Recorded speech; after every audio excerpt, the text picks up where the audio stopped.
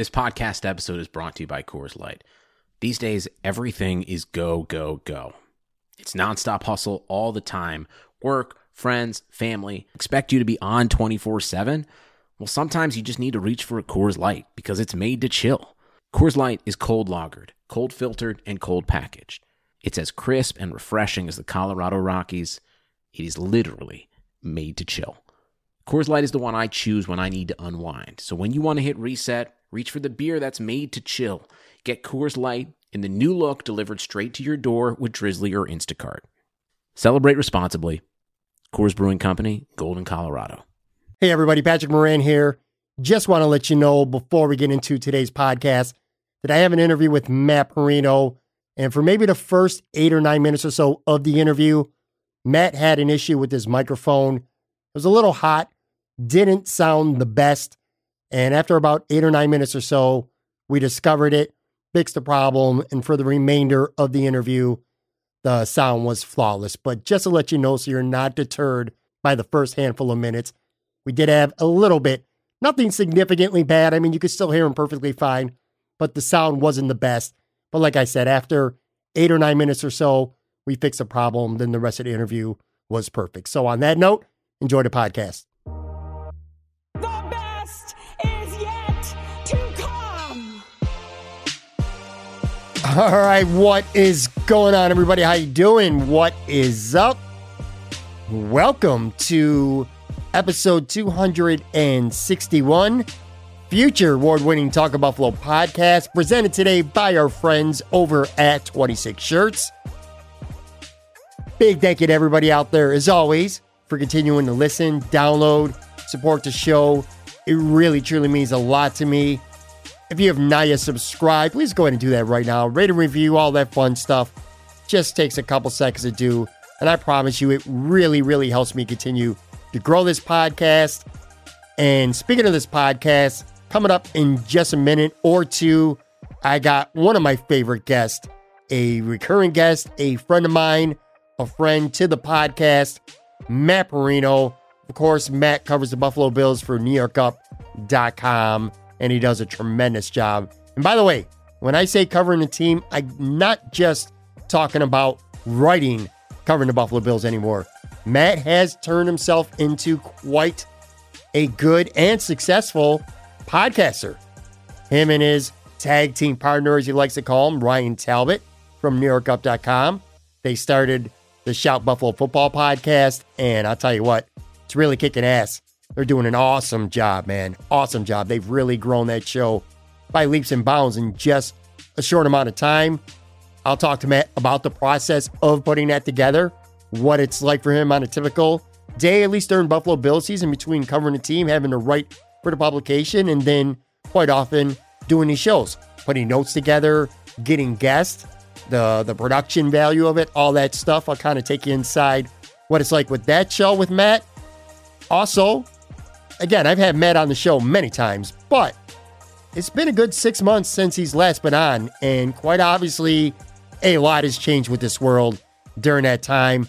Like I said, early April is when Matt was on the show last, and COVID was starting to really kick our ass, but we didn't really know at that time just how much damage it was going to do and just how long that it was going to stick around for and do said damage. Obviously, that's been the case, and we'll talk about what life's kind of been like for Matt on a little bit of a personal but more professional side in terms of being able to do his job covering the Buffalo Bills during these COVID times. You know, it's just been very different for him and all these guys and girls who cover the team.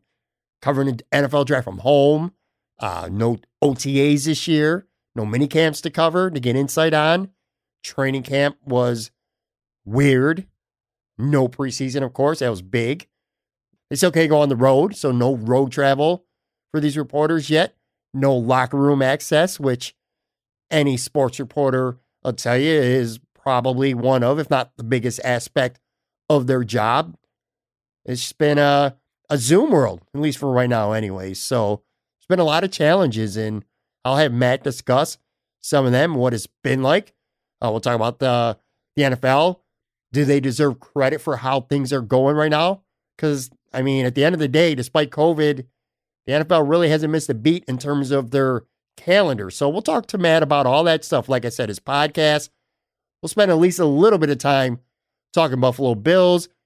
I'm taping this on Monday, this intro. As of right now, anyway, they're scheduled to play. You're listening to this mostly anyway on Tuesday. They're playing in Tennessee on Tuesday night. I'll get Matt's take on how he thinks the players are reacting and traveling to Tennessee. Of course, the Titans have been a disaster when it comes to their handling of COVID so far. We'll talk about the Bills' hot start, the emergence of Josh Allen. Maybe we'll hit on some other stuff. LeBron, the LA Lakers just won a title. Maybe we'll even spend a couple of minutes, who knows, talking about the Buffalo Sabres. Made a major move on Sunday night, getting Taylor Hall. So like I said, Matt, a very good friend of mine, a friend of this podcast. I've done a lot of different types of shows with him. In fact, he's been on with me twice where we did live shows over some wings, which, God, man, I miss Buffalo wings so much. Why do I do this to myself? Why do I bring this up? Audubon North, we did a show at. We did a show at Casey's in Black Rock. Both of them were a lot of fun. Last time I had them on, we reviewed the Best of Buffalo bracket that Trainwreck Sports had put together, and we did our own bracket. That was a ton of fun. Hopefully this won't be any different. Anyway, been battling here at the top. I don't want to waste any more time. Here it is. Let me get right into that chat right now. My man, Matt Parrino.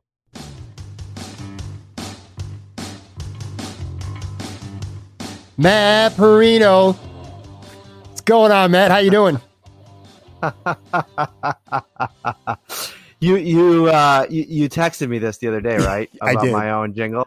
All right, yeah, that you pulled it off there. I like it. I did. I said Sal Capaccio's not the only one who deserves his own song. I like that. It has a good ring to it. I heard that song. I don't remember where I was. I might have been at a bar or something. I don't even know why.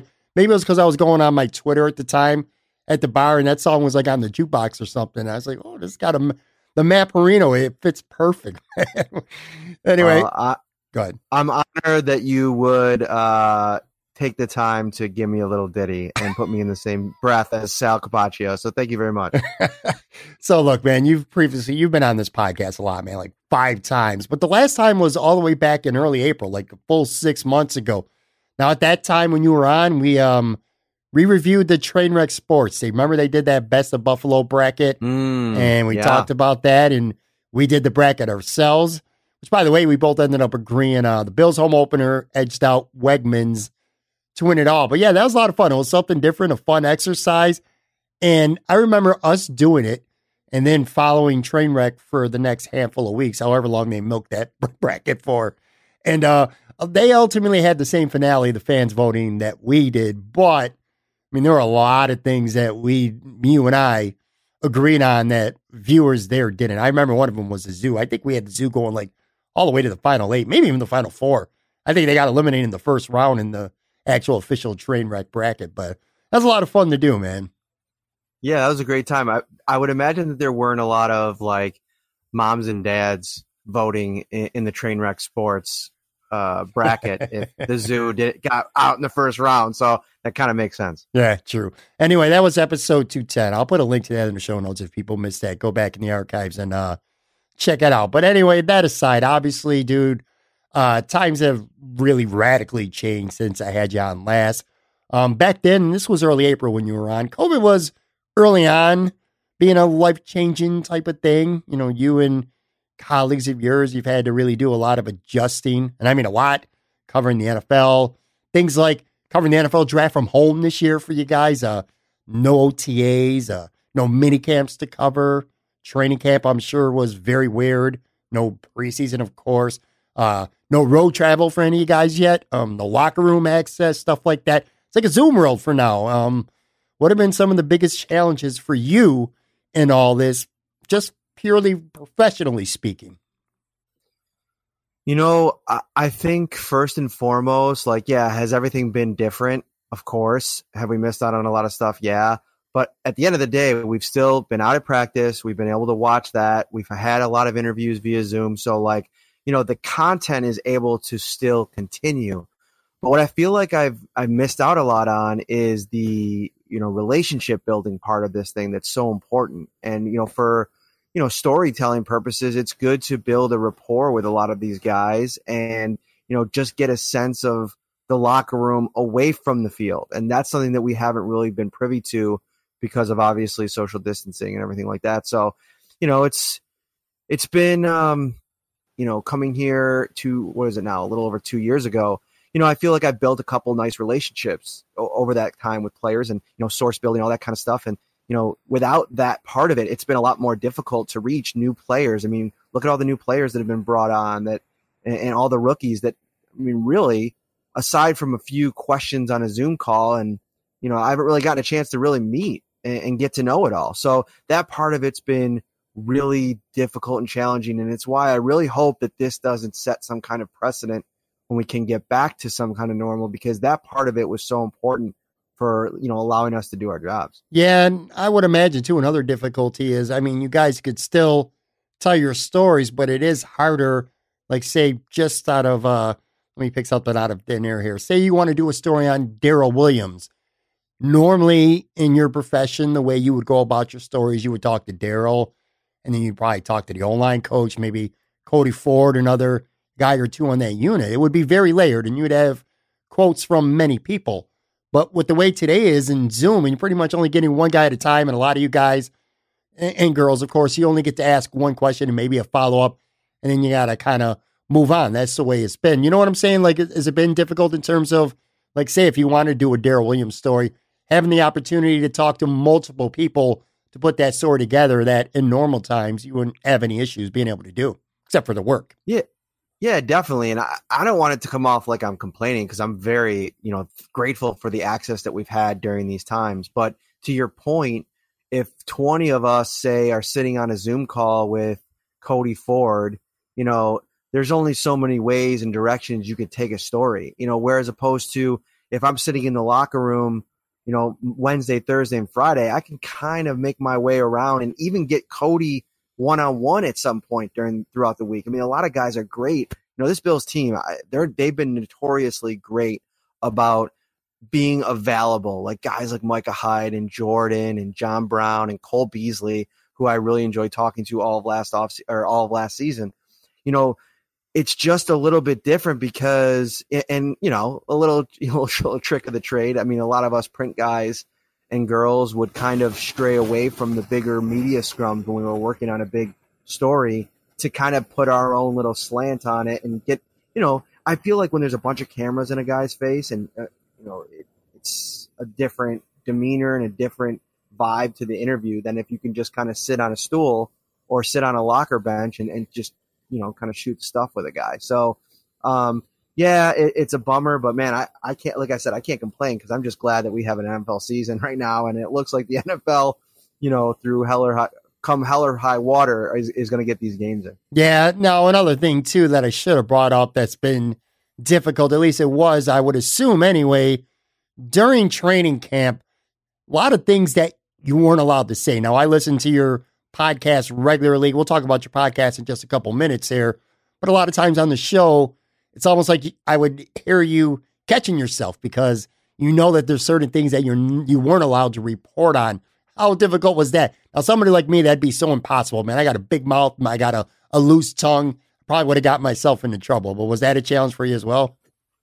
Oh, so challenging. And, one of the things going into the training camp was we were talking about, ways around that, because really at the end of the day, like, this is something that I think a lot of fans don't understand. Maybe, like, we don't work for the Bills. Like, we work for you. We work for the fans that want to know all of this information, and to not be able to, disseminate that information was challenging, to say the least. Now, I was pretty understandable when it came to, the position that Sean and the Bills took and Brandon. Like, if you have a competitive advantage in a year where, expectations are definitely ratcheted up, you want every advantage. I don't know necessarily what the big deal is about who's going to play right tackle and right guard personally, but if that's something that you feel is going to give you an edge against the New York Jets on week 1, far be it for me. And I'm sure a lot of Bills fans are like, yeah, okay, I can wait and find out when they kick the balls out to open the season. But it was like we were catching ourselves. We were, kind of thinking things through as Ryan was talking, or, as we were planning the show, like, okay, don't mess up here, don't mess up there. And, there was a lot of really intense position battles this offseason or this training camp period. So it was tough. I mean, people want to know, where was Josh Norman lining up? Darrell Williams was a big hot topic of camp amongst us media guys because of how well he was playing. And that's obviously translated to the regular season and how it forced Cody Ford pretty early on into that guard spot. And we've seen them now flip him to the couple guard spots. And, it was a challenge for sure. And, even Jake Fromm, who's become kind of like a afterthought now, where he was lining up and what he was doing and who he was working with, couldn't really get into any of that stuff. So it was for sure a challenge. And I'm not sure we'll ever have a training camp like that again, but I think it also became kind of like a comical little guessing game with a lot of fans and, reading through between the lines. And it was just a couple of weeks. And once we got to the season, we knew it was going to be about much bigger things. And this team is like, really good now. And so I think people have forgotten about it. All right. So let's on the professional side. What about the personal side? Because I'm sure there's been, I don't want to say difficulties, but maybe difficulties, certainly challenges, different things professionally, as we already talked about, but also personally. Like, you get close to a lot of these colleagues that you work with and, you still see each other and you spend some time with each other, but it's definitely not the same, is it? No. There's a few guys that, I'm pretty tight with that I do still see pretty regularly. I mean, we go golfing all the time or, go out where we can have dinner, or I've been over at Marcel's house a bunch or a couple times here early in the season watching some games. And so we try to do that and keep it as normal as possible. But to your point, yeah, I mean, I going into the season, I not only would I see these guys and ladies every day for extended periods of time, but we would see each other on the road and there's no travel, and just the dynamic of our jobs has changed so much. And I know, like, I always, complain about it to my wife, like, working out of the house and, how, the kids going nuts while I'm trying to do a podcast or I'm trying to write a story or all this kind of stuff. And she reminds me all the time, and she's really great about it, is like, everybody's going through this right now. Like, it's not just your profession, like, where everybody's like working from home and like banging their head against the wall, and teachers are trying to do it, and my wife's a teacher. I'm sure there's professors, and it doesn't really matter what you're doing, human resources, insurance salesman, it doesn't matter what you're doing. There's a lot of people that are working from home, and it's a challenging thing. Like, I think we talked, and I remember you saying you work from home anyway before this, right? Sure. Yeah. A lot. Right. So, like, for those people, I feel like this is just, it's seamless for you guys because you're so used to it. But for a lot of us, it's been tough. So I think that, like, it's ominous to think about how long this could last and, what it's going to be, what the new normal will be like when we get on the other side of it, whatever that looks like. And, Right. It's about, in the meantime, making the best of it, which I think we all have. And, I know you mentioned talking about the podcast. That's been one thing that's been born out of the pandemic, the way that it's been structured. And that's been a really good thing, not only for me, but for our company and for our beat and our paper. Yeah, it's been tough. And, not being in the stadium, like, I've really enjoyed doing the Channel 4 pregame show this season with Josh Reed and the guys and Heather Prusak over there. But we're not in the stadium before the game, in the morning. And that was one of the cool things I was really looking forward to. We have to be outside the stadium, and, we're obviously not traveling and doing it on the road. So there's so many things that, like, I'll tell you right now, Pat, there's so many things I'm not going to take for granted on the other side of this thing. Yeah. Yeah. I think a lot of people feel that way. And by the way, you were spot on. This has been pretty seamless for me in terms of professional, maybe to a certain extent personal, because I really don't like anybody anyway. But seriously, I mean, look, nobody's going to cry a lot of sympathy for you guys. But I mean, look, you go there and you do your work and you're busy and you're there on business. But I do feel somewhat sorry for you guys because so far already, just this year alone, because of COVID, you've missed opportunities to go to Miami, Vegas, which you lived at, and now Nashville. So yeah, that's got to suck for you, man. Yeah, man, and that's another thing my wife always does a good job of shaking me out of. Like, yeah, nobody should feel sorry for any of us. We cover professional football for a living. It's a great job, and people would kill to have it. And of course, like some of these road games that we're missing, like yeah, it's sad because it was great times last year in Nashville, seeing all but that's the thing about it, Pat. Like, of course, I miss hanging out with the guys and the girls on the beat when we're on the road. But I also miss like interacting with Bills fans. There's none of that. Like all of training camp just completely gone, and that's kind of my shtick. Like I really enjoy that. Like some people in my profession don't. Like it's a very there's definitely a line between, that they're not willing to cross when it comes to interacting with the fans. And that's fine. Like everybody does this thing differently. But for me, I want to talk to as many people as I can to get a really good idea of, not only what they want to consume, but also, what do they have to add to the conversation? Because social media can be a cesspool. I mean, we've seen it even like over the last couple of days with our good friend Dallas is going down over there, who's just completely melted down since he entered the public light. But it could be a really negative, bad place. But I feel like what it's good for is it. I just think back to myself at like 15 years old, what I wouldn't have given for a Twitter to get my sports takes out into the world. It allows that platform, and I want to boost that up for the people that have something to say. And not being able to interact in person with a lot of people. And I did a lot of live hits the last 2 years where we would do some pop-ups at places. We met at Casey's and did a podcast there. I did a show there with Sal. It's just missing all that. Yeah, It just stinks. it really does. I'm glad you brought up Mark Miller, by the way. I don't have to get too off track here, but I mean, this guy, what a shitty thing he tweeted out on Sunday about Dak Prescott getting injured. He was almost reveling in it, calling it karma from shit from freaking almost 30 years ago. I mean, has a guy ever done a worse job of capitalizing on popularity than this Mark Miller guy? I mean, it's just unbelievable. He came out of the woodwork last year when the Bills played Dallas. It was a great story.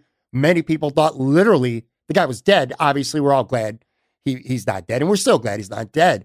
But I mean, for Christ's sake, man. I mean, this guy's it's just one train wreck after another. I don't know if it's him, who's running his Twitter account, but like I said, I don't know. I can't think of anybody. Can you think of anybody that's done a worse job of getting really popular and then just saying the dumbest shit time and time again, like this Mark Miller guy has? No, and before yesterday, I kind of felt for him like a couple months ago, where I felt like he just didn't have the right people kind of helping him steer the ship. And all of the money stuff and the cameo stuff, like that's all cool. That's all well and good if you want to capitalize on your thing. But I think you could do it with a little bit more class than he did it with early on. But whatever, that's neither here nor there.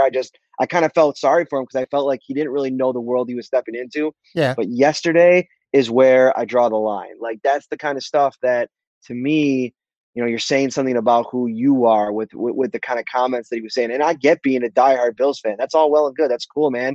Do you like you want to go back and forth with fans and talk some stuff? That's great. But when you're cheering for injuries, like, dude, that's where it's just for me. He jumped the shark a little bit officially for me over the weekend. Yeah, and it's one thing. Listen, if you're somebody with a name and a bunch of numbers and you're, a no-name keyboard warrior, that's one thing. I mean, it's disgusting regardless. But for better or worse, and some people don't want to hear this, but at least to some people who maybe don't follow his social media as much, this guy represents a Buffalo Bills fan to a lot of people. And to act like that is it's just sickening, man. It really does. It bothers me. But anyway, moving on to the NFL here. How much credit do you think the NFL deserves in that while it has the going out hiccups, and obviously we're starting to see a lot more of them right now with COVID, especially recently, they still haven't really broken stride with, of course, the exception of the fans. But I'm talking about the NFL calendar from free agency to the draft and, trades. It's been pretty much business as normal. You know what I'm saying? It's like the NFL, obviously the fans is a different story in the stadium, but it's almost like they really haven't missed a beat. You know what I mean? No, I think that the way that they executed everything so far has been pretty um remarkable considering that they are not operating out of a bubble. They're really trusting, I mean, hundreds of people in organizations across the league in 32 cities to really follow the rules that they've set out. And so far it's gone pretty well outside of this Tennessee situation, which obviously we've learned, there was some foul play, if you will, with some guys getting together away from the facility after they were specifically told not to. But just in terms of what you're saying, to get to week 4 and to have, some other instances where positive tests have popped up in organizations. I think the Falcons had one, obviously what's going on with New England, and it really being stymied, right in its place pretty early on. That's a great sign. I always thought that, listen, like one of the things that is the real divisive topic on social media is, just let them play. And if they get it, they get it. These guys are professional athletes and it's not going to kill them. And it's hardly any of them are even probably going to show symptoms. And listen, I get that. Like it's great for them if that's how it works. But there's people in these organizations, coaches, personnel staff, team staff, whatever you want to say, that come into contact with these guys, and they're different types of people. They may not necessarily be, in shape or young or be able to combat this. So this has to be a group effort to combat the virus and keep it out of team facilities.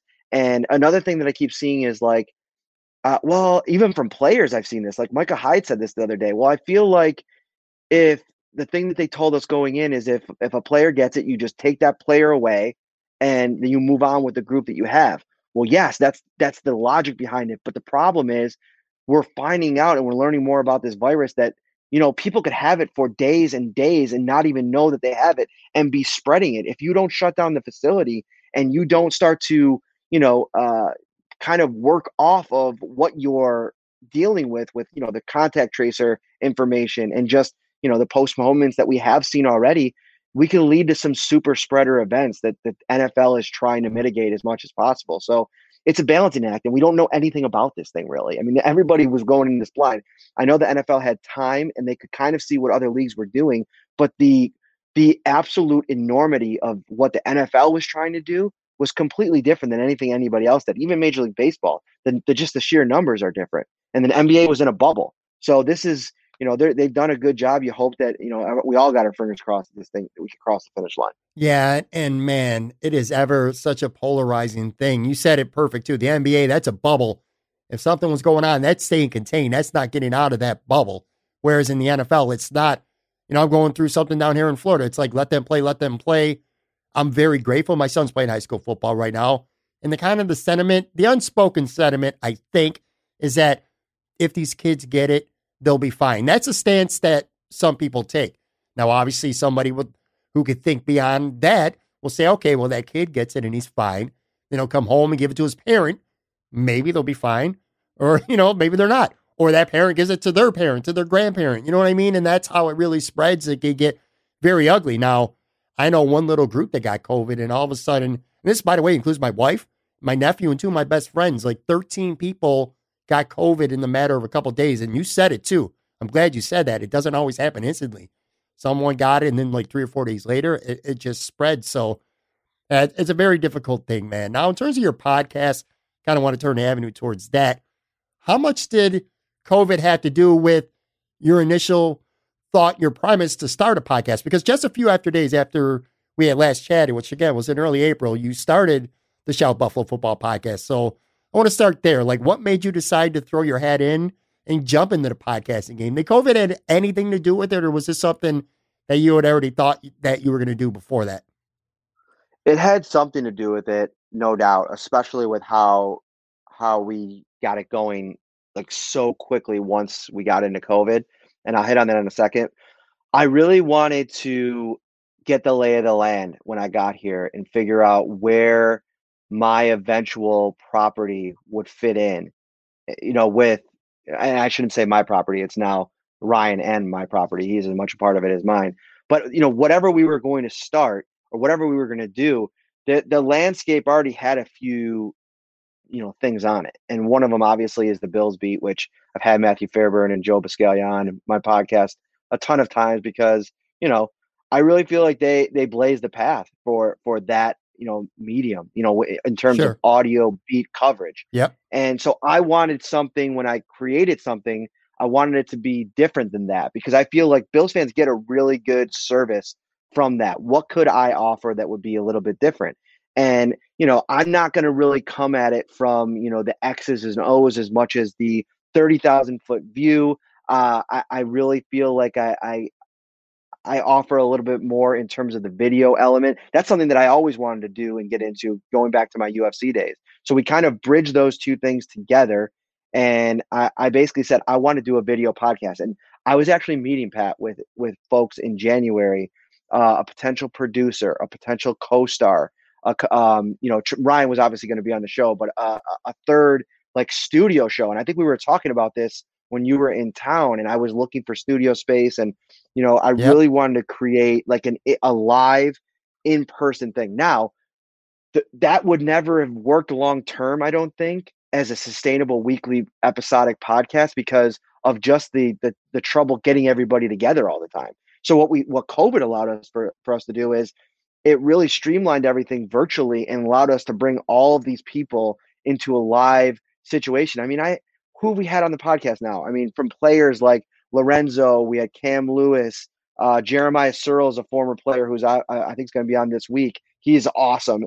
Dude, Eric Wood. Jeremiah Searle, Eric Wood is another former player.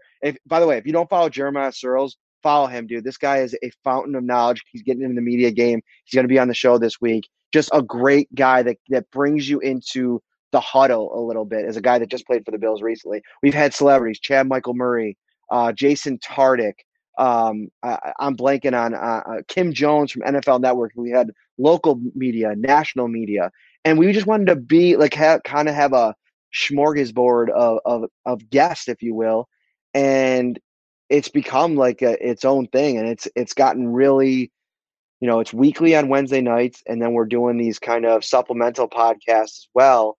I don't know what it's going to be after the pandemic, but what it's become now, I think, is something that it offers a video and audio option for fans, at least once a week, and usually multi times a week. Well, I'll tell you this much. I think the video thing was genius in that it really separated. I think this is just my opinion here. I'm spitballing, but I really think that it helped you separate your podcast from a lot of others out there, including mine, for the record. I think it's an element that more people should have. I think it's an element that, in part because of you, more people are going to have going forward. People, you know how it is. It's just like the NFL, baby. It's a copycat league. You find something that works, you do it, and then people are going to start doing what you do. Was it kind of, and plus with you, it felt like being on camera is a little more seamless for somebody like you. Talk about maybe how your experience being on camera and doing stuff with UFC, which at first thought it's like, well, what the hell's they got to do with the Bills? Well, turns out it's got a lot to do with the Buffalo Bills and what you do because of the video aspect. You know what I mean? It feels like you're comfortable and very seamless to transition from being just being known anyway, I should say, as a Buffalo Bills beat writer, and then maybe having some podcast appearances to doing your own thing and having it on video. You know what I'm saying? For sure. And I tell people all the time, like, you don't understand, like Bills Mafia, Bills, NFL, it's all huge, man. Don't get me wrong. Like, and I'm not trying to minimize or limit what I'm doing here, because it's huge. It's massive. I love this job. But just to put it in perspective, I think I did a show with Forrest Griffin at the UFC. It was called the Rankings Report. And I think our top episode in our 2.5-year run did, I think, 1.6 million views. So just to think about the audience that I had there, and, everything that I did there, like, that wasn't just going out to, Bills fans, or say like Patriots fans or Mets fans or Yankees fans. It was going out to UFC fans across the globe. So I got to really cut my teeth there. And I've actually gone back and watched some of the original shows that we actually, before I left, we made unlisted on YouTube because they were so awful. And I was so awful. And it honestly, if I watch that now, and it makes me think, like, if I saw like a kid like just getting into the business and he showed me his reel and that was what was on it, I might say, dude, think of something else to do with your job. Like that's how, as a job, like that's how bad it was. Right. But so that experience really, like, I mean, I saw a area, and this is one of the things I talked about with my bosses at Syracuse.com in New York Upstate. I saw there was an area, a little niche that I thought I could fill in this market with bringing that global digital media mindset to a local newspaper beat that I just don't think is done very often because most people in my job, like a beat writer job, they don't come from all these different sections. Like I did social media, I produced the website, I edited the website, I wrote the website, I interviewed the fighters, I did shows with the fighters. Like I did a little piece of everything. And by the time I left there, I was the director of digital media. So I basically was running UFC.com, and I had aspirations. My next step up would probably have been vice president at some point, and it was a completely different life. And obviously, I made choices because of my family and wanting to come back to Buffalo, and this being just such a special opportunity to cover the Bills, a team I grew up watching. But yeah, I think that whole world and what I was allowed to do there set me up for what I was going to do here. Yeah, and I'll tell you, by the way, and you kind of hit on this earlier, you and I did a show. I remember it was the day before, I think it was like December 30th. We taped the show anyway at Casey's Tavern in Black Rock. And we didn't talk about it on the podcast, but we talked about it off air that you were going to explore and looking into doing something like this. So it has been, this isn't an overnight thing. And maybe to some people, it might sort of feel like an overnight thing. You doing the YouTube show and the video cast is doing really well. But in reality, it was, like you said, something that was at a minimum months in the making. One other thing too, and I know you're not going to say this, but I will. I think it matters. With all due respect to people like Cover One with Greg and Aaron, and I love both those guys. Bruce exclusive. I think Bruce Nolan is as good as literally anybody in the game when it comes to talking Bills and analyzing them. Joe Marino, so many of these guys, the Rock Pile Report. I love these podcasts. When it comes to your show, I think that having a guy who covers the team for a living, who in non-COVID times anyway, would be in the locker room, has that type of access to the team and the players. I think it provides credibility, and I think it provides trust in the host and what you're saying, because again, you cover the team, just like when Sal does a show or when Joe and Matt do the Bills beat, like you talked about.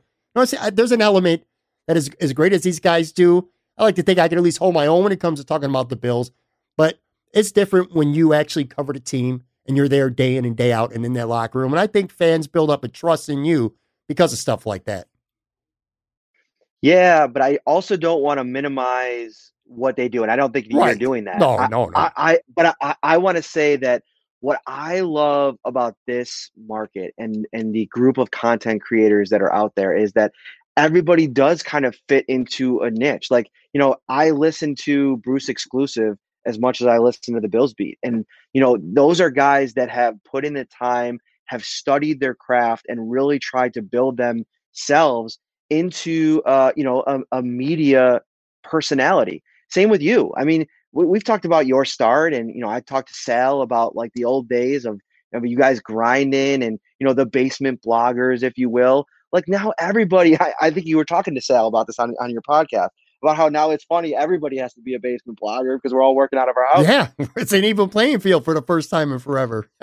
And it's a great point, but I think one thing that I do want to clarify, and there is still a need for the journalists of the world, and that's not a slight on the content creators. They're great, they're entertaining, they're fun, they're informative, but I do think that there need to be people in the locker room and people that to hold people accountable. And I tell people all the time, like, that ask me, like, what's your job like? And I'm like, well, let me send you into a locker room in Houston after the Bills blow a 16-0 lead, and your job is to go interview all the players. It's not always sunshine and roses, and it's not always easy. It's not always the fan-driven questions. Sometimes you got to ask hard questions, and you got to ask questions of guys that play professional football. And some guys, even the content creators out there, maybe never played football at a high level. And so to put yourself in that scenario is tough, and it's a job, and people study for years in college to learn how to do it. And we need those people too. But just as much as we need those people, I'll tell you right now, I need Bruce exclusive to listen to the almighty take every Friday. And no, I just think it's a great community, and this is rare, man. I don't Yeah. think it's like this. I talk to guys in other markets, like they're like, dude, there's a lot of people that are doing a lot of stuff in the Bills, social scene, the Bills media scene. And I'm like, yeah, man, it's great because I think we all push each other, and I think we all collaborate really awesome. I did a podcast a couple months ago where, did you see that, where I had 8 different shows Yeah. on in like a 2-hour span? That was You need a wild. lot of like, yeah, it was crazy. It was the first time we ever did it. It was cool. Some parts were probably a little janky, but it's, how many times can you say that you can put something like that together where you can have a group of people collaborate like that? It's amazing. I love the community. I love all the different shows that are popping up all the time. I mean, I can't keep up with Buffalo Fanatics. I tell Rico and Pierre all the time, I can't keep up with all the stuff you guys are doing. 10,000 It's shows a great. week. Yeah. No, you're right too. I do agree that the Buffalo content creation community, when it comes to, especially more specifically for our conversation, or the Buffalo Bills, it really is outstanding. I think people are very supportive of each other. People are always going on each other's podcasts, which, I mean, you don't have to do. You know what I mean? Like, you're very generous with your time, and I've been telling you that many times. Again, I think this is like the 6th or 7th time you've done my podcast. That's cool. Now, you brought up Ryan Talbot earlier. Talk about your colleague, our mutual buddy here, Ryan Talbot, and how valuable of an asset he's been, both to NewYorkUp.com as a writer and also, doing the podcast and the vidcast with you as well.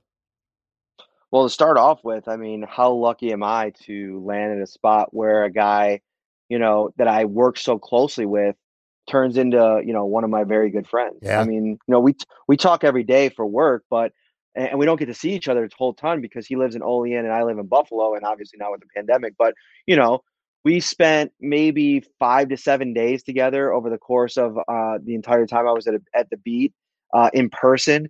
And then we went to Houston together. We roomed together in the same room because he was a late addition. And it was seamless, man. Like, this dude is one of the best people you'll ever meet. He's so giving of his time. Like, technically speaking, like, he didn't have to do this podcast with me. Like, he could have been like, dude, I got a lot of stuff going on. If you read up on Ryan, he's a full-time teacher, man. And he does, and he's basically a full-time teacher and a full-time beat writer, like, for fun. I mean, he obviously gets paid and it's his job too, but I'm just saying, like, that's an amazing amount of work on his plate. And he's always up for new ideas. He's always up to pitch in. He's always up to do anything that is asked of him. I mean, dude, I've seen some really, I mean, we've seen it over the years. I mean, you've covered Buffalo media a lot with this podcast. And you've seen some of the, the collisions at, within papers and within stations and within, Right. Organizations. For us, man, like, that would never, ever be anything. I push him to do anything he wants. He pushes me to do anything I want. It's really like we're a great tag team, man. I'm so blessed with that. Yeah, he's really worked hard, and he's good. I mean, look, he's also developed some sources, and it's one thing to be a blogger, and this is no disrespect to bloggers, because some bloggers are amazing bloggers, but Ryan has developed like legitimate sources. Like, he's become a legitimate source for breaking news when it comes to draft and signings and things like that. He really has stepped up over the last couple of years and been a great asset, not just, like you said, to you, but just to Buffalo Bills fans. I mean, he does really good work. He hustles. He does all the time. Like, that's his work ethic is second to none. And he breaks more stuff than I do usually. Like, I'm still catching up. I've had a couple nice little nuggets over the last couple of years as I've kind of gotten my feet wet. But dude, this guy's been grinding for almost a decade at this, and it's about who you are as a person. And everybody that comes into contact with Ryan, it's so easy to not only trust him, but trust that everything that you say with him, he's going to use it in a professional way. And he came from like the blog world. Like, he was working at scout.com. Yep. And, he started at Queen City Sports. Dude, he's just as much a beat writer as I am, man. Like, I'm so lucky. Like, that's all I'll say. I'm so lucky. His work ethic is inspiring. Yeah. It's funny. I had him on my show not too long ago, and we were having a conversation, and I said, dude, because I've had this podcast out for about 2.5 years. And when I first had him on the first 1 or 2 times, I kind of felt like I was doing him the favor wasn't really that well known. In fact, at the time, I had probably more Twitter followers than him. I mean, he surpassed me like 5 times over now since. But, it's kind of like I was helping him get his name out there a little bit. Now it's like he's doing me the big time solid. Like I call him, I'm like, dude, I really need you to come on. And when he comes on, the numbers are really good. And speaking of numbers, I mean, again, you guys have really grown on YouTube, just for an example. You got well over 13,500 subscribers on NewYorkUp.com. When you guys are putting out a show. That's like my baby. Like that's like, to me, the YouTube growth is what I really earmarked when I got here, that I wanted to really own that market. And what's crazy about it, Pat, and I'm not trying to pat myself on the back here, I think I came in at, I think we had like 2,000. Like Matt Fairburn did a great job of starting it out. He didn't really want to do too much video, but he did it, as they were trying to build it. But this New York Upstate YouTube page, it's not branded for Bills at all. So that 13.5 is basically just on the sheer like volume of Bill stuff that we put out, which I'm proud of, and I'm super grateful for it. But I do think that it's tough. It's tough sometimes, like, because I feel like people ask us a lot about well, what's New York Upstate and what's Syracuse.com and where's this all going? So there's a little bit of brand confusion, but I think that what I try to do is make the brand Ryan and I. And I think we've done a really good job of that. And we branded the podcast that way. And I think people are finding it. And that's a testament to Bills fans and how awesome and supportive they are. Yeah, absolutely. I mean, you're consistently, every time you guys do an episode, getting anywhere from 1.5 to 2K to 5K or over. And like I said, consistently, and that's just from YouTube. That's not even like Periscope or Facebook Live or like an audio podcast. People who might not catch the video that night, but then they end up downloading the podcast or whatever the next day and listen to it on the morning drive or such. Now, if nothing else, these podcasts, vidcasts, whatever you want to call them, they are time consuming. I know that just from doing a podcast. And in your case, not to mention, you have a job, covering the Buffalo Bills. You got a lot of shit to write about too. A lot of work to do besides just the podcast. Kind of take listeners through a typical day for you during Buffalo Bills season, when it's a day that you also are going to be doing, like say a Wednesday when you do the live show, like what a typical day is like for you, getting your job done. You got practice, you got a lot of stuff to do, and then you got to do video stuff at night too. Yeah, it could be, I definitely think that the written part of things, like in the interim here, has dropped off a little bit in terms of volume. We've been going so heavy with the podcast, and it's obviously just been sponsored. We have a year-long sponsorship with Tops. Yeah, I saw that. So really grateful cool for them. Yeah, very cool. Like, so it's taken off. It's doing great stuff. So the written stuff, I mean, we're still churning out a bunch of stuff, but it just hasn't been as much. But my week consists of just fitting it all in, dude. Like, you know what I mean? Like any way that I can. And like the toughest part isn't even navigating the work stuff. It's navigating, being a stay-at-home dad basically some days when my son's completely virtual. We're a little bit nervous about sending him back. He's immune deficient, so if he got COVID, we just don't know what that would look like. And there's been a couple cases in some of the surrounding school districts, so he's home. I have a 2-year-old daughter who's in her terrible twos, terrible threes, whatever you want to talk about. Like I can't believe nobody on the show yet has heard her absolutely blood-curdling scream when we tell her she can't help my wife do the dishes because she wants to splash the water all over the place. But dude, she'll get up on a step stool and she'll turn the water on, and she'll literally leave the water on for 35 minutes and wash every dish with just water over and over again. She's such a good girl, but I keep trying to explain to her, honey, like we don't need to wash that anymore. We're good. But it's just about navigating all of that. But like, the Zoom interview stuff is tough too, because sometimes I'll tell you, we'll have 2 Zooms going on at the same time. They're doing 2 Zoom rooms and they'll cycle in guys as they're available. So a lot of times you'll get guys as they're coming off the practice field, and I know I'm going to go to Jerry Hughes today, and because I need a story on him, I'll dart to Jerry, get him for 10 minutes, interview him, and then I'll circle back through the locker room and pick up some other, secondary interviews to, like you mentioned, supplement the piece. Well, now I'm only getting who's in the Zoom room. So if Josh Allen is going, and I have something for Josh Allen, and oh, by the way, I'm doing a story on Jordan Poyer this week, and he pops up in the Zoom, I got to try to get on both of them, or I got to try to think who's going to ask the best questions and get what I need out of Josh.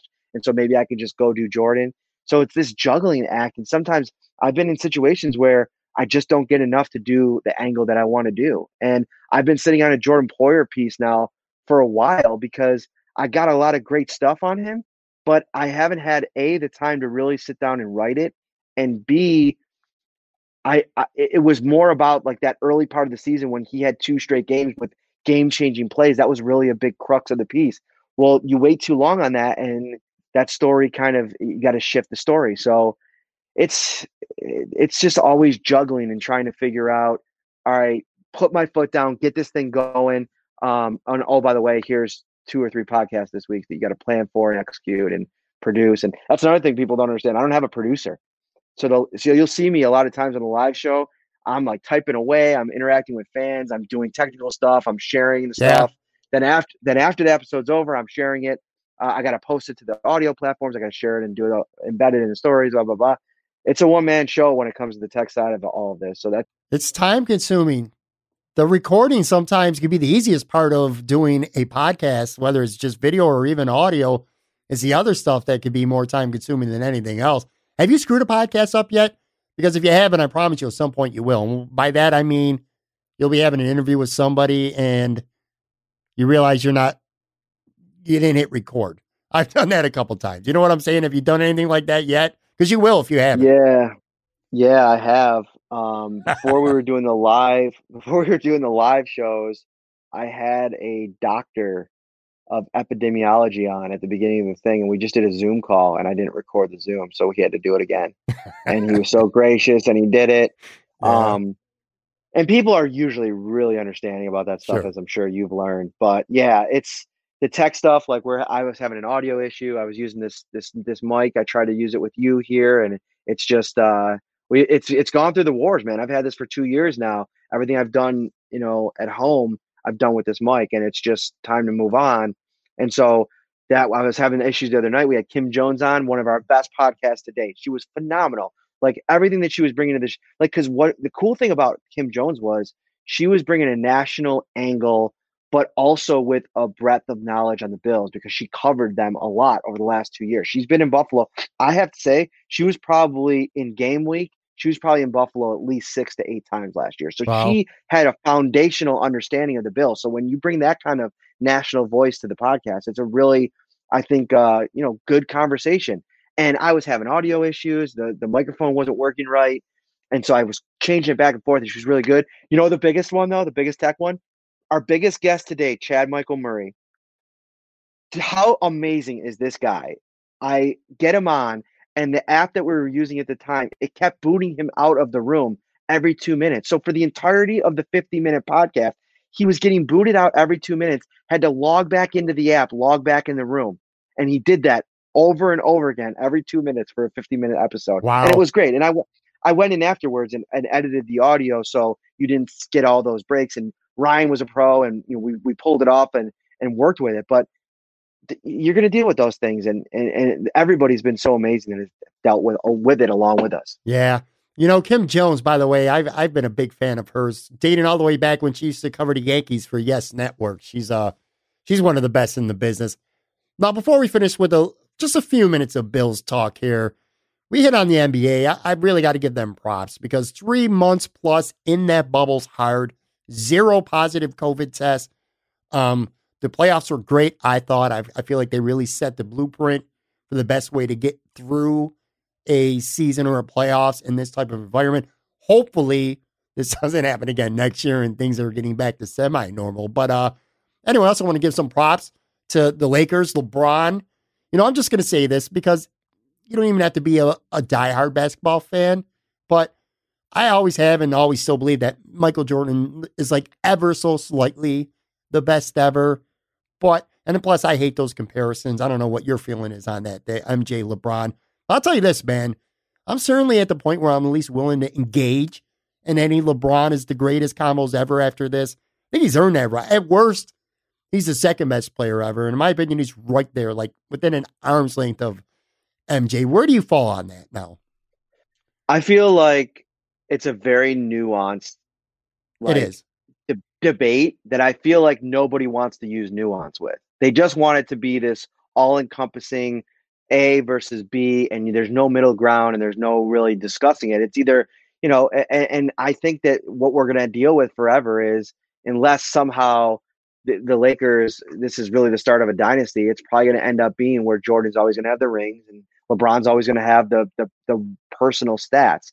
But I fall on it like, I think that what LeBron has done, to me, with the pressure that was on him, and I'm Yes. not saying that there wasn't pressure on Michael. Like we saw in the Last Dance, I don't think anybody realized the pressure that he was under, being an icon. Like LeBron is a superstar in the world of superstars now. Like Yeah. there's so many. Like Michael was, I liken him to Muhammad Ali. Like that dude was, when he was at the top, it was him, and that's what everybody was talking about. And so, like, I didn't even realize, and I grew up watching him, how taxing that was on him. So what he did under those circumstances, I don't think anybody will ever top those two runs that he had, were just, they're untouchable in sports. Like the unbelievable greatness for an extended period of time. But I think that if you're talking about the greatest basketball player that ever lived, for me, it's LeBron, just because he did everything, man. There's nothing this guy couldn't do. He could be your defensive player of the year. He can lead the NBA in assists. He can be the scoring champion. He can be an all-pro. He can be a finals MVP. He can be a league MVP. He could carry a team with nothing to the NBA finals. He can win rings. Like, he did everything. And I just think he's this ultimate hated on guy. I get it. Like, people think he's a little bit his social media presence is a little bit weird, but we didn't get Michael's social media presence because it Right. wasn't there. So, but I will say this. I want to get this in.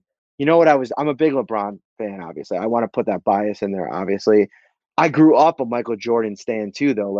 But that doesn't count because everybody was a Michael Jordan stan. Like, there was nobody arguing against Michael Jordan in the Michael Jordan era. At least I don't remember it. No. And and so, but what I was doing last night, as the Lakers won the title, was I was drinking the Paul Pierce tears that he was likely crying He's a hater. before. Oh, dude, could you imagine being Paul Pierce, watching your guy Rajon Rondo win a title with LeBron, your arch nemesis, after you've been just absolutely shitting on the guy for the Yeah. last few months? Like, what do they say? FOH? Fuck out of here, Paul Pierce. Come on. Well, I'll tell you this much. I don't think there's a wrong answer. If you're team MJ all the way, he gives you every piece of ammunition you can ever need. But I will say this. If you are team LeBron, there's two big deciding factors for me that could make me very much lean towards LeBron. Number one is the fact that, dude, what we just saw last night on Sunday night, let's not forget this, man. He's 35 years old. Dude, he's been in the NBA for 17 years, still playing at a dominant level, pretty much the best player in the game right now, today, still 35 years old, man. He's going to be 36 next season. That's crazy. And then the other thing, I'm not going to say Michael came into the league with no fanfare, but I mean, he was the third overall pick. So he wasn't number one. He wasn't number two. And LeBron was playing on ESPN in high school. I don't think ever in the history, not just basketball, maybe even sports, period. I don't think there's ever been an athlete who's come into professional sports with bigger expectations, more on his shoulders before he even played one professional game than LeBron. And not only has he met those crazy expectations, he's exceeded it. Just imagine, like you said, with Twitter and social media and all these expectations, the weight of the world on you at 17, 18 years old coming into the NBA. To meet those expectations, that counts an awful lot in my book. Yeah, and no one has done it with more, grace and more just consistent. Like, can you remember a period of time where he wasn't just amazing at what he does? Never. Like, every time, even the Dallas series that people like point to, he still was like the best player on the court. Like, I mean, I don't know. I think that you go back to what he had to deal with coming into the league and the light that was shown upon him and what he had to do. Like, dude, how many people, like, if you take two things, the fact he couldn't shoot, he was a liability as a shooter. He had to completely, develop that part of his game. Yeah. And he had nobody around him. How many people in those first 7 years just completely just shrink from the constant pressure of it all? It just motivated him to just assassinate the league or after he left Cleveland to the The Cleveland title may be the most impressive title in the history of sports, down 3-1 against the greatest team of all time. He's got some feathers in his cap, man. Yeah, he does. He really does. And the funny thing is, the conversation's not even like the final chapter hasn't even been written yet. This guy still might be the best player in the NBA for 2 or maybe even 3 more years. Who the hell knows? It's nuts. Anyway, all right. Look, I've put it off long enough. I just want to spend a couple minutes here talking about the Bills. Not going to preview the game that hopefully people are listening to this on Tuesday. They're going to see the game Tuesday night. If you want a nice preview, go to the YouTube channel. Matt's, I will put a link to it in the show notes. But as of right now, so we're taping this late Monday night. The game is still on. What I wanted to ask you is, do you get a sense that there's at least some Buffalo Bills players that don't want to play this game for reasons that have little or nothing to do with football? Obviously, I'm talking about COVID and concerns. You get the sense that there might be some guys who are, if they're not flat out against playing, they're at least like kind of trepidatious about it. I mean, again, it's hard to say without being Right. in there and talking to these guys. But I will say from a few conversations that I have had, this goes back to last week, they've done a really good job. Even the folks that have been maybe a little bit hesitant about the whole operation. Like if you go back to Micah Hyde, I think Tim Graham put out a story during the offseason about Micah Hyde being really on the fence about this whole thing. Well, Micah Hyde came out and was kind of like, hey, man, we want to play. It seems like they're doing the right things. Everything's safe. And, as long as they have a couple days of negative tests, we're ready to go. And so, like, if Micah Hyde is going to be um, all in like that, I think that sends a really big message. And everybody that we've talked to from the top on down in the organization, they're putting their trust and faith in the league, whether or not that's a good idea, whether or not the league has earned that. Like, I mean, listen, as much as I'll applaud the NFL for how they've done this thing, I do think it's a little bit questionable that they're sending the Bills down to Tennessee, which is like the hotbed of this disease. Like, I know that the Tennessee Titans played the Minnesota Vikings and all things went well for the Vikings, but who's to say that, that doesn't that happens in this instance, especially now that the virus is so prevalent in the Titans organization. And so I don't know, man. It's definitely a slippery slope. I definitely think that the way that this game's teetered, I got the sense from a couple private conversations that maybe that wasn't, that the Bills weren't thrilled with that part of it. You know what I mean? Like, getting strung along, having the game moved, and having to put together 2 game plans last week, one for the Chiefs, one for the Titans. And so I think now, though, what Sean McDermott does better than maybe anybody in the NFL, or maybe better than maybe there's a handful that you could put in this group. He gets his guys to buy in, whatever it is. And he has a lot of different guys with a lot of different. I'm sure he doesn't love the fact that John Feliciano spends his time on game days while on IR tweeting his feelings about stuff. Yeah. But I think that Sean McDermott gets buy-in. I think he gets it better than almost anybody in the league. And you're going down. You got to win a game. You're 4-0 right now. The first 4-0 team since 2008. You could become the first Bills team since 1991 to go 5-0. This is uncharted territory. So he's going to get them dialed up when they go down to their play. All this COVID stuff's on the back burner. I think tomorrow night you'll see, an engaged Bills team that's ready to compete. Now, one thing that we know is not going to happen. Now, obviously, the league is investigating protocols. We know that there's going to ultimately be sanctions against Tennessee. One thing we obviously know is not going to happen is a forfeit. Were you in that camp that you felt like Tennessee deserved to potentially have to forfeit this game and maybe even last week against Pittsburgh? Or do you just feel like other sanctions will do in? What do you think those might be? Like potential, obviously a very heavy fine, maybe draft pick or draft picks going against them. How do you see this playing out? I was never in the camp of a forfeit. I don't like – I think that as a league, you still have options. And I think that, I know they want to play a 16-game schedule, and I know that, players were under this impression that, you get guys with COVID, you get them out, and you get practice squad guys in, or whatever the case may be, and you move on forward with it. But I think there's still options. I think what we learned from the NBA is you can string out a season, figure out a new way to do it, and put some more brain power behind it, and then execute the plan.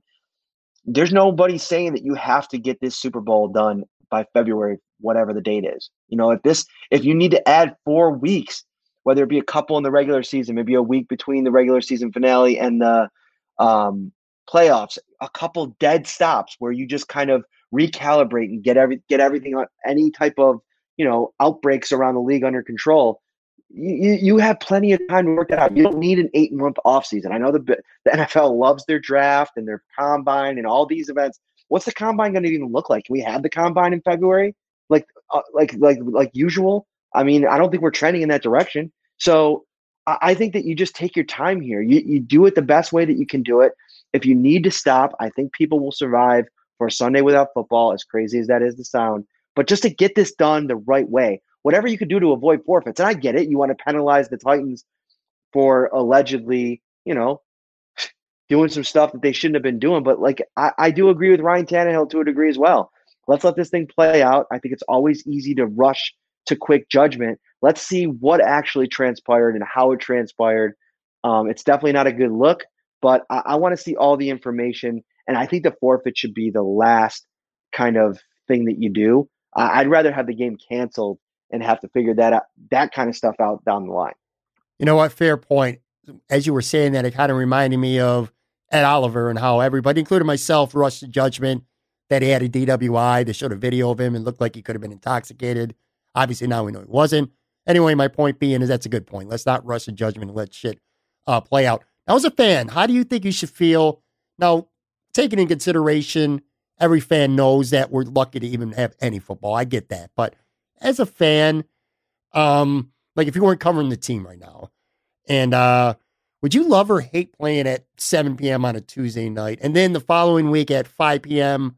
on a Monday evening? Like this was supposed to be Sunday, 1 o'clock, and then Thursday night football. Now I got Tuesday night and then Monday. I don't even call it a night game. It's like Monday rush hour traffic game. What's your thoughts on that as a fan? Yeah, I think the Tuesday 7 o'clock start is money. Like, I mean, if I think back to like when I watched this team as a fan, and I would love to, maybe grill, order some pizza or something, and have some friends over for a little Tuesday night football. That'd be awesome. Plus, it breaks up the week a little bit. I almost wish they would have done it on Wednesday, right? Like you have like a nice little middle of the week football game. But I think that the Monday night game is a little bit strange. I don't love the 5 o'clock start. I understand fans that have an issue with that. Coming home from work, trying to, figure that out. If you have kids, and here's another thing, my brother was saying this to me, even the 7 o'clock start for people that have young kids is tough because that's usually the time you're trying to get them in bed. Yeah. And so, he's like, if it was 8 o'clock, it'd be perfect. So I don't really know why the NFL on that Monday game didn't just do like maybe do a West Coast game. If you could do a West, and that's another thing too that I think the NFL hasn't even done yet. Why are we like, especially for the teams that aren't having fans, why are we like married to their stadiums? Like you could put, like if you want to do something where you just send two teams out west or something for a game, like a neutral site, who cares? There's no fans in the stadium, most stadiums anyway. And if there is, it's not really an advantage. 8,000 fans to me, I know they want to make their money and all that kind of stuff, but my point is there's options. And so I think the 5 o'clock start is a little bit weird, and I think it is kind of inconsiderate of fans that maybe are getting out of work at 5 o'clock and might miss. You're going to see a lot of people maybe take half days. Yeah. I mean, this is a Bills team that reminds me a lot of those Super Bowl era teams where they were giving off days off of school, for in some of those Super Bowl runs. So, but yeah, we knew there was going to have to be adjustments made because of COVID, but it's kind of a bummer for people that want to see that Chiefs game. That's a big game. It is. And, last question, then I'm going to let you go. I appreciate your time as always. It feels more, the AFC right now, to me, feels more for the taking than I thought it was going to be a few weeks ago. Baltimore's offense, they just don't impress me right now much at all. I mean, they're winning, but the offense don't look good. Then, of course, you got the Chiefs, who the Bills are scheduled to play next week anyway. Obviously, they're elite, but they struggled big time with the Chargers, and then they flat out got beat, man. They got outplayed and lost at home to the Raiders. I've watched every snap, by the way, of the Kansas City Chiefs this year. They don't look like they did last year. Let's just put it that way. And the Bills, meanwhile, at least in some ways, kind of dominated the Raiders on the road. Again, I'm not saying the Bills are better than either of these teams, but the gap feels smaller to me right now than it did not too long ago. And I'll especially feel that way if they go out and they beat Tennessee on Tuesday night now. And on the Steelers, they're very good. But anyway, my point being is it was supposed to be Baltimore, Kansas City, and then everybody else in this conference. Don't feel that way to me right now. How about you? No, I think that it's wide open at the top. And I think that what I maintained, in the offseason was you need a really great defense and defensive scheme and mind to go up against some of these great offenses. And what the Bills had before we even knew what they had from an offensive perspective is we knew they had a lot of that. And now this defense obviously has gotten off to a little bit slower of a start than I think that a lot of people wanted to see. And I understand if there's concerns there, rightfully so. But we saw last week what Patrick Mahomes struggled with. It was a zone scheme that forced him to have to fit balls in and wait on guys to get open and get through areas of the zone. And that's where the Bills have been the most successful over the course of McDermott's tenure. Go back and read. I shared it on my Facebook page. Look up Matt Parrino, Buffalo Bills coverage. That's what I go by on Facebook so people can find me. I shared a clip from a podcast I did right at playoff time last year, right before it started. And they wanted to do predictions and, how are the Bills going to do against Houston? But it got talking to about a lot of the other teams. And I mentioned my thoughts on Lamar Jackson coming off of his MVP season is like, I love what this guy's doing.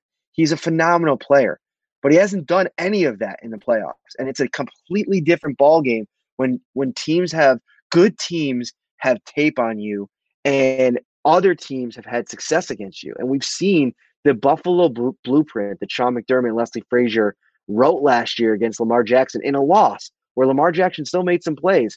The Tennessee Titans took it to the next level and knocked them out of the playoffs. I think that they can become a very one-dimensional team when the right defense goes up against them. And now, if we're finding a new little wrinkle to slow down Kansas City and Patrick Mahomes, who I think is the best player in the NFL, it's a whole new ball game. And at the top of things, this isn't even talking about the fact that you might have the best offense in the NFL. You definitely have the best four-pack of wide receivers in the NFL. I'll argue anybody right now. Gabriel Davis is the real deal. And I thought going in that this was an argument for the top trio in the league. So it's just about getting this run game going. I think what I really want to see from this offense is a game where Allen is cooking, the passing offense is doing what it's been doing, and that running game really knocks them in the face too. And you see a real complementary effort from both things, because I feel like the run game in fits it's been all right, and Devin Singletary has had really good moments. I haven't seen a whole game where that's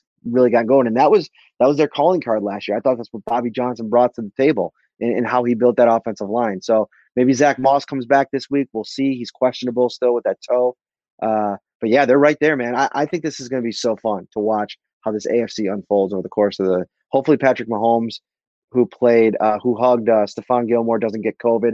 Hopefully Josh Allen, who's playing the Titans, who are coming off of an absolute 24-person franchise outbreak, doesn't get COVID, and everybody stays healthy. Yeah, and I'll tell you what, man, it's going to be a really exciting, assuming they get to play these games, couple of weeks of Buffalo Bills football, playing two of the best teams in the conference. I'm sure we're going to learn a lot.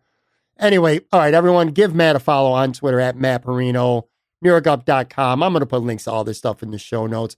Check out the YouTube show. I call it the YouTube show. I know it's a video cast because you can watch it on other things. I'm just so used to seeing YouTube. Plus, that's where I always watch it. So I'm going to link it to that. Bro, thank you so much, man. I always love having it on the podcast. Be nice if I could get in Buffalo, get back, and we've already done it twice at two different spots to get out and have wings and do a show. That's kind of our thing. Who knows, man? Maybe in due time, I will be back there permanently and we could do this a lot more often. But anyway, bro, man, I love you, man. Yeah, man, we'll do that. We'll wings it up all over town, and I could tell you all over town how bad your wings takes are. But no, I'm just kidding. I want to say something before we get out of here about you, because I was talking about the content curators. Like, dude, your show. Like, I gotta be honest, I can't listen to it every single time with the busyness of everything. But man, you have always, like, I love the conversation that you generate with the format of your show. It's so unique in what it is. And yeah, of course, you hold your own with Bills Talk and Sabres Talk and all that stuff. I even enjoy your segments with Buffalo with my buddy Joe. By the way, little tidbit about Joe. We went to grade school together. Like, I'm talking St. Leo's way back in the day. So shout out to Joe. He's a good dude. But anyway, I think that what you bring, like this podcast, I think is such a little gem in this community that this definitely doesn't exist in other markets too. So shout out to you, man. Like, keep it up. I love it. I love that you have all the guys and gals from the Buffalo market. You have the national people. You have the content creators. It's great stuff, man. It's always a fun listen.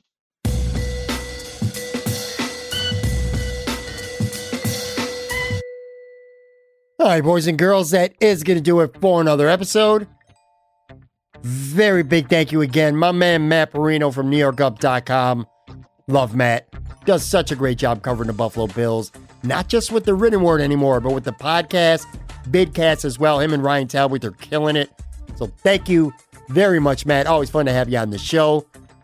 Coming up on Friday, I'm going to have Chris Baker, Sabres prospects. Obviously, a lot going on with the Buffalo Sabres. We'll have plenty to talk about. Plus, by the way, Chris isn't just a hockey guy. As we've seen the last couple times I've had him on, maybe we'll talk Bills, Titans. Look forward to that game against Kansas City next week. Plenty more coming up next Friday, or I should say this Friday, with my buddy Chris Baker.